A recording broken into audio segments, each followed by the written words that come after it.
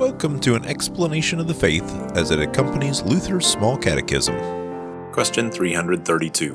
What is the benefit of individual or private confession and absolution? In individual confession, the Christian has a safe place to name his or her sins so that they are no longer carried alone.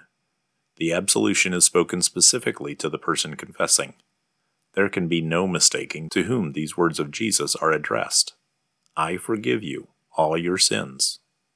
Based on the word of forgiveness, the pastor may give counsel and help in the struggle against temptation and enslavement to sin.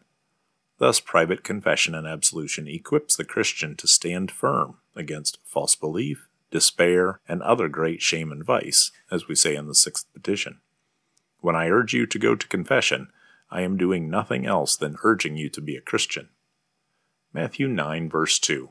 And behold, some people brought to him a paralytic lying on a bed. And when Jesus saw their faith, he said to the paralytic, Take heart, my son, your sins are forgiven.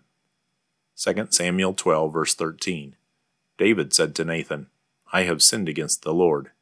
And Nathan said to David, The Lord also has put away your sin, you shall not die. Psalm 32, verse 2. Blessed is the man against whom the Lord counts no iniquity, in whose spirit there is no deceit.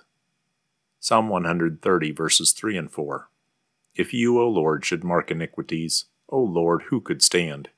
But with you there is forgiveness, that you may be feared. Read Luke 7, verses 36 through 50, about the forgiveness Jesus gives to a repentant woman. Thank you for listening to the explanation of our Christian faith as found in Luther's Small Catechism, brought to you by St. Luke's Lutheran Church in Oviedo, Florida. This podcast is from Luther's Small Catechism with Explanation, copyright 1986, 2017, copyright 1986 Concordia Publishing House. Used with permission, all rights reserved. Purchase a print copy of Luther's Small Catechism with Explanation. Please contact CPH at 800-325-3040 or visit them at cph.org.